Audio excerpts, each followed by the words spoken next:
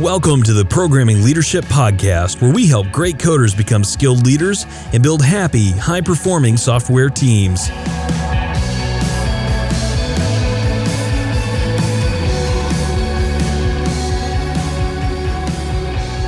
All right, I'm Marcus, and this is the Programming Leadership Podcast.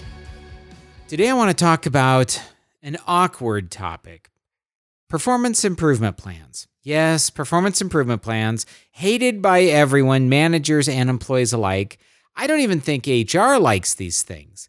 But the reality is that this is a tool, a formal disciplinary action tool that there's a very good chance you will run into in your management career.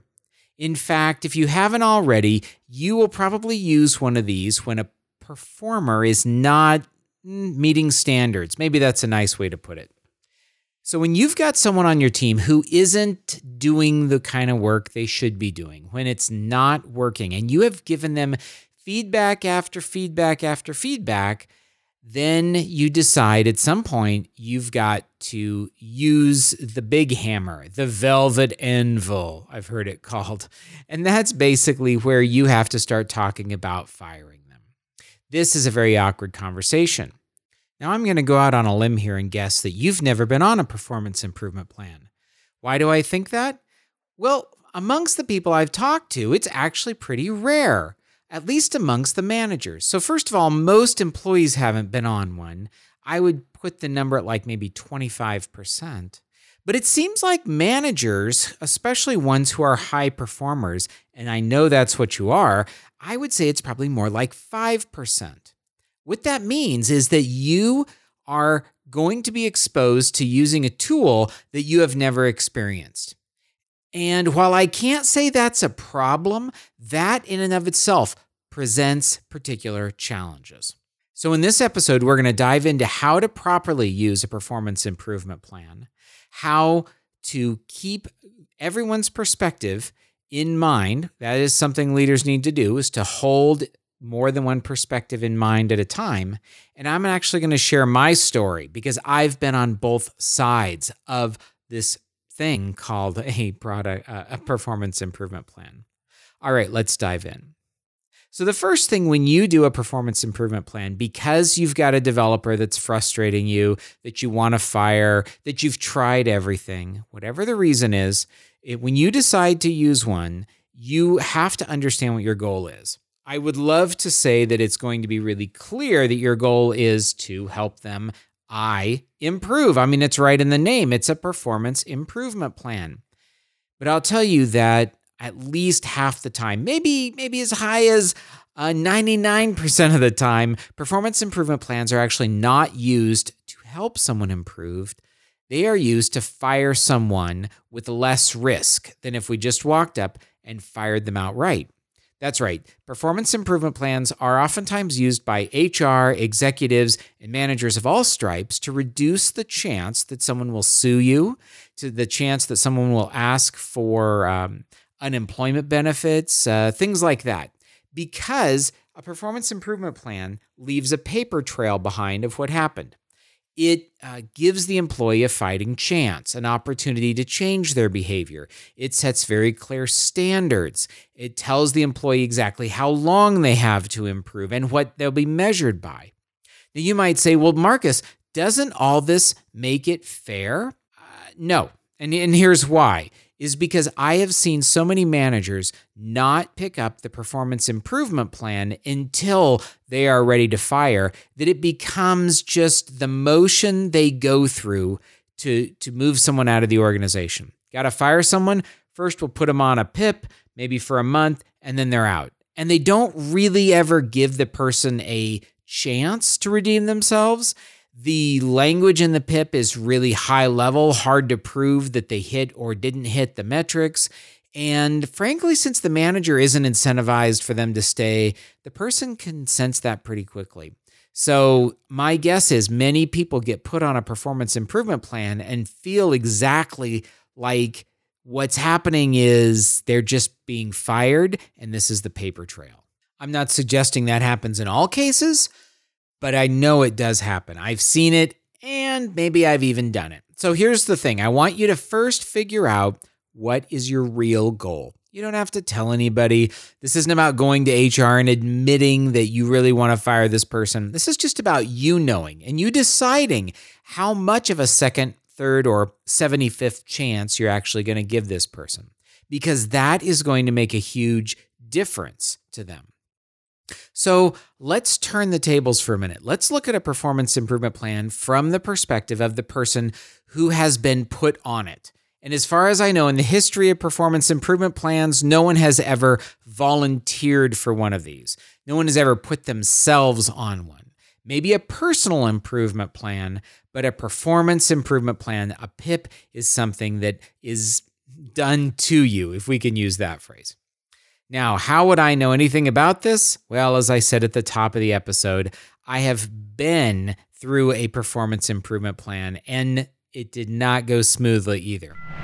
But as we start to talk about that, we're going to transition to the idea of performance. I want to just stop and thank our sponsor, GetPrime, who sponsored this episode. GetPrime helps you to have better conversations, which is why I love the tool. I love it so much.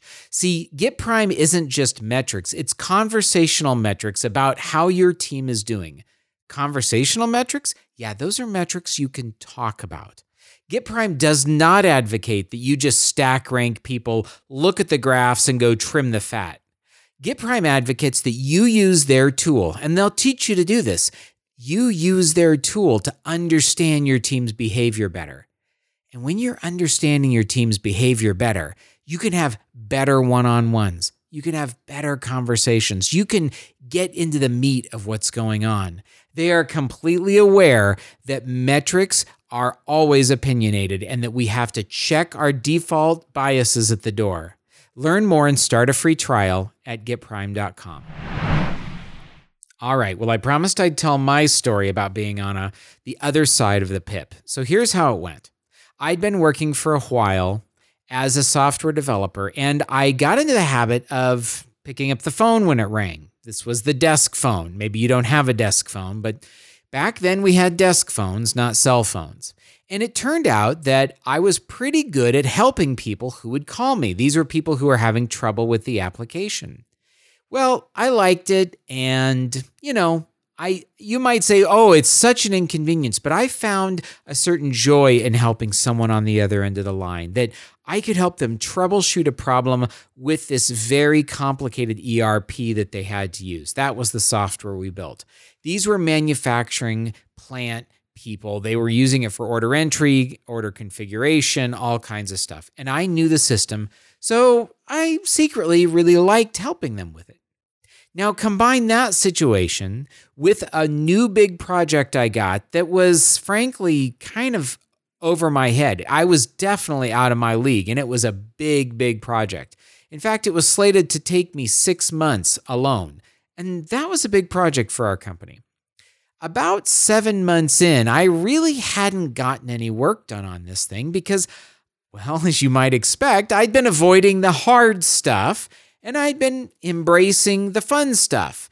And of course, there's a cycle that happens. When in an enterprise, you find someone in IT who's not a complete jackass, someone who'll pick up the phone and help you, your phone begins to ring. Word gets out. Now more and more people were calling me. Now I was helping people not just 30 minutes a day, but 60 minutes, 2 hours, 3 hours. And you know what else? I found I really liked being helpful. I may have actually been kind of a compulsive helper. I never told anyone no. I felt so much empathy for the people on the other end of the phone. Not surprising, this got in the way of the big project I was given, and finally my boss noticed. He started to ask me, why are you on the phone so much? Well, I told him. I thought it was a very admirable thing. From my perspective, I was really being helpful. He said, look, we have a help desk. They know all about how to use the ERP. Forward people over there. Will you do that? Yes, I said, and yet no, I didn't. It didn't take too many weeks more until my boss really got tired of me telling him I was going to do one thing, and then actually doing another. And he started to notice that the big project I was working on wasn't really moving forward. And of course, the customers were starting to get a bit anxious. Where is that thing? It's been now 8 months. Why is it taking so long? Well, he finally came to me and he said, look, if you want to be a help desk person, I'll move you to the help desk. You have to make a decision. Help desk? I was a software engineer. I'd gone to college for software engineering. No way I was going to be a help desk. So I again verbally agreed I would stay off the phones and quit helping people and focus on my work. Well, the following week he came to me and he said, all right, Marcus, this is your first written warning. I don't know what else to do. I've talked to you. You've agreed to it. You don't do it. This written warning basically says you're not going to answer the phone and help these other people. You're going to forward them over to the help desk. This is all we expect you to do, and we want you to focus on this project. Do that, and everything's going to be great. You've been warned. Sign here. I signed and took my copy and went back to my desk and thought, what a jerk. Really? Like, who is he? I'm being helpful. Software engineers were notoriously bad with customer service. And here I am, probably like a diamond in the rough. And he's trying to shut me down. Well, what did I do? I just kept on doing the same thing. That's right. Except I started to get a little sneakier. I'd be more aware of when he was in his cubicle. I'd maybe duck into a conference room and take the call and help somebody.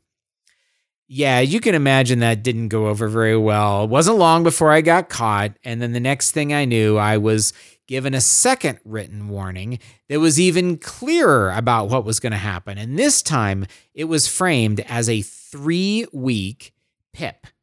I had 3 weeks to clean up my act, or I'd be fired. 3 weeks isn't very long. Now, let me set the stage here. We live in a really small town in Eastern Oregon, 17,000 people. This is the only place you can get a job as a computer programmer in the whole town. I had a wife who didn't work. She worked hard at home with my 3 kids. I was the sole breadwinner and provider.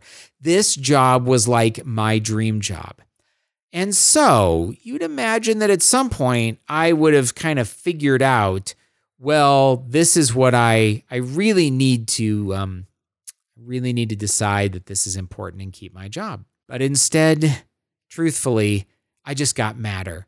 I got madder. How dare they? 3 weeks in 3 weeks? That's ridiculous. I can get this project done. It's not that big a deal. And I had 3 weeks to stop my behavior. Blah, blah, blah. Yeah, I just got real resentful, real ugly in my heart about it. Okay, so 3 weeks go by. I guess it was about a week in, and my boss caught me on the phone, and he called me and he says, okay, paper says I can fire you right now. This is your 4th and final chance. You are going to meet with me every day at the end of the shift. You are going to bring an activity log of what you did at the end of that day. And any day that you have not done the things you're supposed to do, or you've been on the phone with customers, any day is your last day. And I'm going to be watching you like a hawk. So see you tomorrow with your activity log, and it might be your last day. I was really shocked. Might be your last day, just rung in my ears. And I hate admitting this out to y'all, but I walked out to my car and I sat in it, and I could just feel my face got so hot. I felt sick to my stomach. I realized I was about to lose my job, and I was angry at myself. I felt stupid. I actually teared up and I cried, and I remember thinking, okay, this has now hit me. I don't know why, but it hit me like a ton of bricks. Marcus, you're going to lose your job. You're going to have to face the penalty for all this stuff. In that moment, I can still remember sitting in that car in the parking lot saying out loud, I want this job. Not I need this job. Not I'll be screwed if I don't have it, but I want this job. And I went home that night, and I don't even know if I told my wife. It was so embarrassing. It had just dawned on me how much this was all my fault and completely changeable. And I came in the next morning completely committed to take a different path.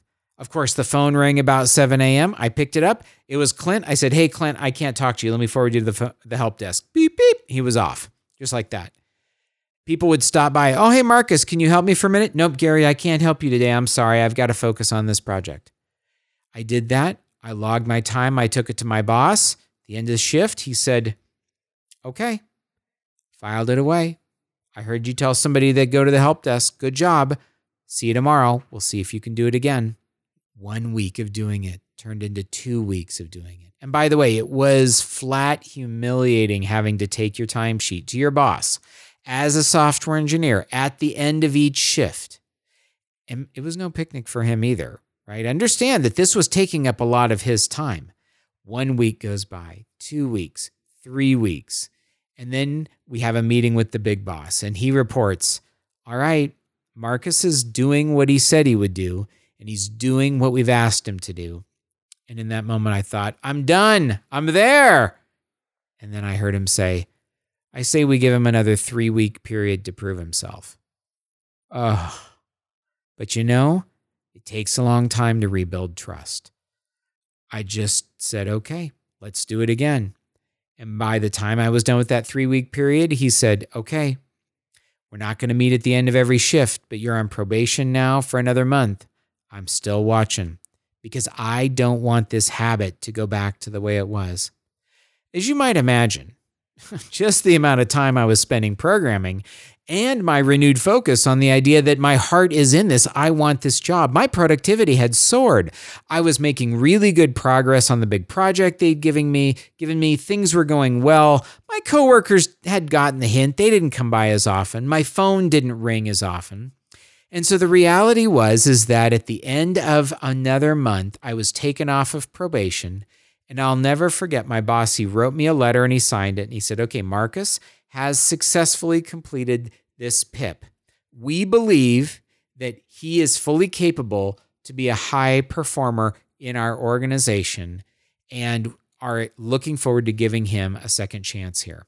Now, for a lot of people, you might say, "Well, that's nice to hear on paper, the second chance stuff." But the reality is you've probably performed a career-limiting move, right? You're going to stay a programmer 1 for the rest of your life. But that's not what happened. At that same company, and it wasn't even 2 years later, my performance had gone up so much that when my boss got a promotion, he chose me to take his place. And then 2 years later, he got another promotion. He chose me to take his place there too. Then I got to lead more teams. Eventually, fast forward a decade, and I'm reporting to the vice president of IS. They actually did want me to succeed, and they actually did give me a second chance.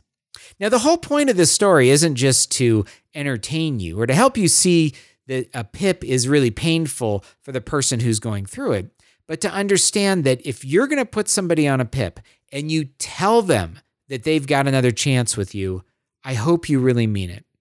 They deserve it. They deserve for you to step back and do the hard work. Oh, and believe me, it was hard work for my boss to meet with me at the end of every shift.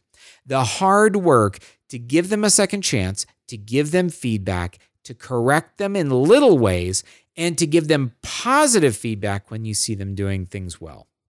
This is what happened to me. And I think it's one of the best experiences of my life now. Isn't that crazy that a PIP would be one of the best experiences because it was such a pivotal time to remember and to feel how it felt to make a decision to want to be at the company. Not just want the money, not just, avoid embarrassment, but to recognize that this is what I wanted in my career. And to know that when I do that, I can work hard for something and be successful. Had they been like most other companies and just given lip service to the idea of a second chance, I would have gone through all of that and still been fired, which probably would have created a tremendous distrust of managers in general for me. Okay, now how can you apply this? So first of all, I want you to recognize that there's some components to a PIP.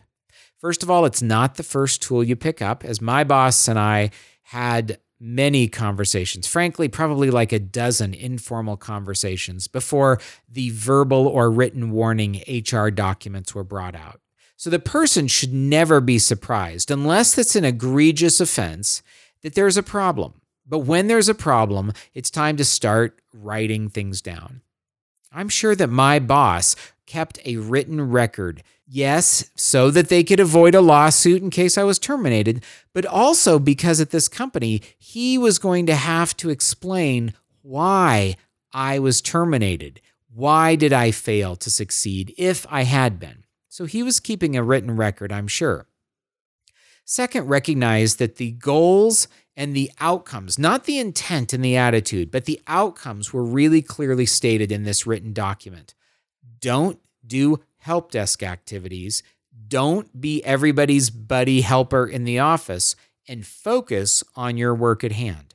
Those are the kind of things that you can measure, that timesheets are really good and tally counts and other kinds of things are pretty good at revealing not your intention, but your behavior. So they made the PIP about my behavior and about the outcomes that were not happening. In this case, the project wasn't getting done. The other thing is that when I failed to, in the first round of the verbal warning, I didn't really take it very well. I didn't stop doing things. That they didn't just immediately fire me. They escalated the PIP and they began this more, you might think about it as a micromanaging approach, but really I look about it as like narrowing the guide rails, right? If you're bowling and you need to have guide rails out there so that you can hit a strike, the more narrow the guide rails, the less variance there is in where the ball can go. And so by meeting at the end of every shift, they not only created an early warning detection system, but they also made sure that I got feedback about my performance every single day. And frankly, I'm really glad they did. I know it would be easy for me to be upset about that or to say that, they shouldn't have micromanaged me. But let's be honest, I didn't deserve and wasn't acting in a very adult way.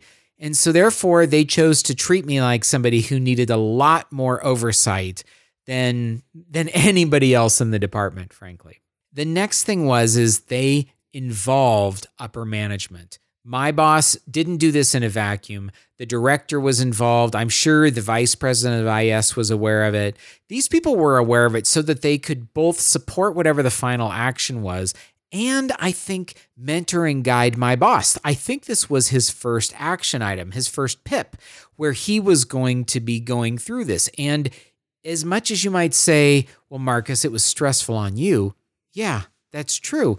It was also stressful on him. And I know that if you start to use these tools, when you do, you are going to find it very stressful. Make sure your boss and your boss's boss possibly are looped in, not just to cover your butt, but to get advice, to be able to go to them and say, I'm at my wit's end. I don't think I know, or maybe I'm seeing some things, but I'm not sure how to interpret the behavior. Get a second opinion, collaborate with your boss on it, and that way you're not out there all alone trying to navigate this difficult decision of how to help this person improve. At the end of the day, they always, and I think this isn't such an important part of any PIP, they always made sure that I understood the decision was mine. The decision to stay, it was mine. It was my performance, my attitude, and my behavior. This was not something they were going to take any responsibility for. And I think that's appropriate because had I been able to blame them, frankly, I probably would have. And so therefore, blaming someone else is a really default stance for people who are struggling. So they were completely upfront. They also were empathetic and hopeful. We know you can do this. We don't know why you don't want to. We don't know why you're telling us you will, but you're not. And we want to have a conversation if you can help us understand what's going on, because if there's a tool or a training or you need us to run interference, do you need us to just take your phone away? At one point they said laughingly, and I said, no. And I'm glad they didn't, because completely removing the distraction would have actually infantilized me. It would have treated me like a child. They always treated me like an adult. And when they did that, they made sure that I accepted the responsibility for it. Okay, we have now talked about a variety of perspectives about a PIP. As unfun as it is, we've now discussed the employee's perspective, the boss's perspective, executive's perspective, and I want to make a note about that. Sometimes not all the people involved share the same goals. So if you have the goal to keep someone, make sure your boss knows it. Have a really candid conversation with them. And if they say to you things that make you wonder, I doubt it's going to work, or we're doing this because we have to, or HR says we have to do this before we fire them, I think it's time to sort of press the pause button and ask your boss, what's that mean? And are we actually interested in their improvement, or are we just moving them out the door?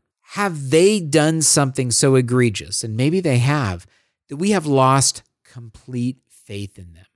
Because I actually want to propose that's a different situation. If you absolutely want this person gone, if you don't believe they can do it and they will do it, if they and you have just a no trust and a terrible working relationship and you're not interested or willing to improve it, just fire them. I hate to say it, just fire them and say, we have no confidence that you're going to actually be able to do this. It's over.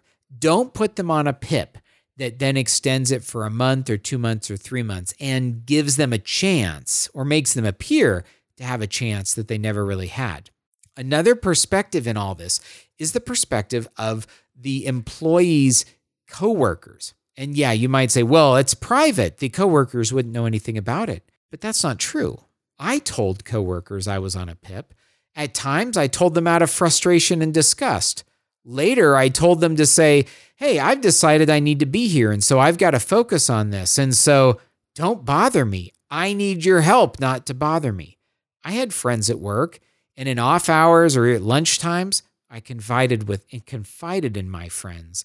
So therefore, they absolutely knew about it. All of this goes to show, I guess, that a PIP should be used when you want to help someone improve, not just as a means of managing someone out of the organization. And it takes real courage to admit when you are done with the relationship. It takes real courage to put your company and yourself at a bit of risk and simply say, I'm done, you're fired, I don't believe this is going to improve. But it also means that when you use a PIP, the people you use it with and the people that hear about it know that you're using it to help someone improve, not just to fire them. That's my story about being on the other side of the table in a PIP. I'm so grateful for my bosses who used it, who gave me many chances, who were honest, who even micromanaged me when I needed it.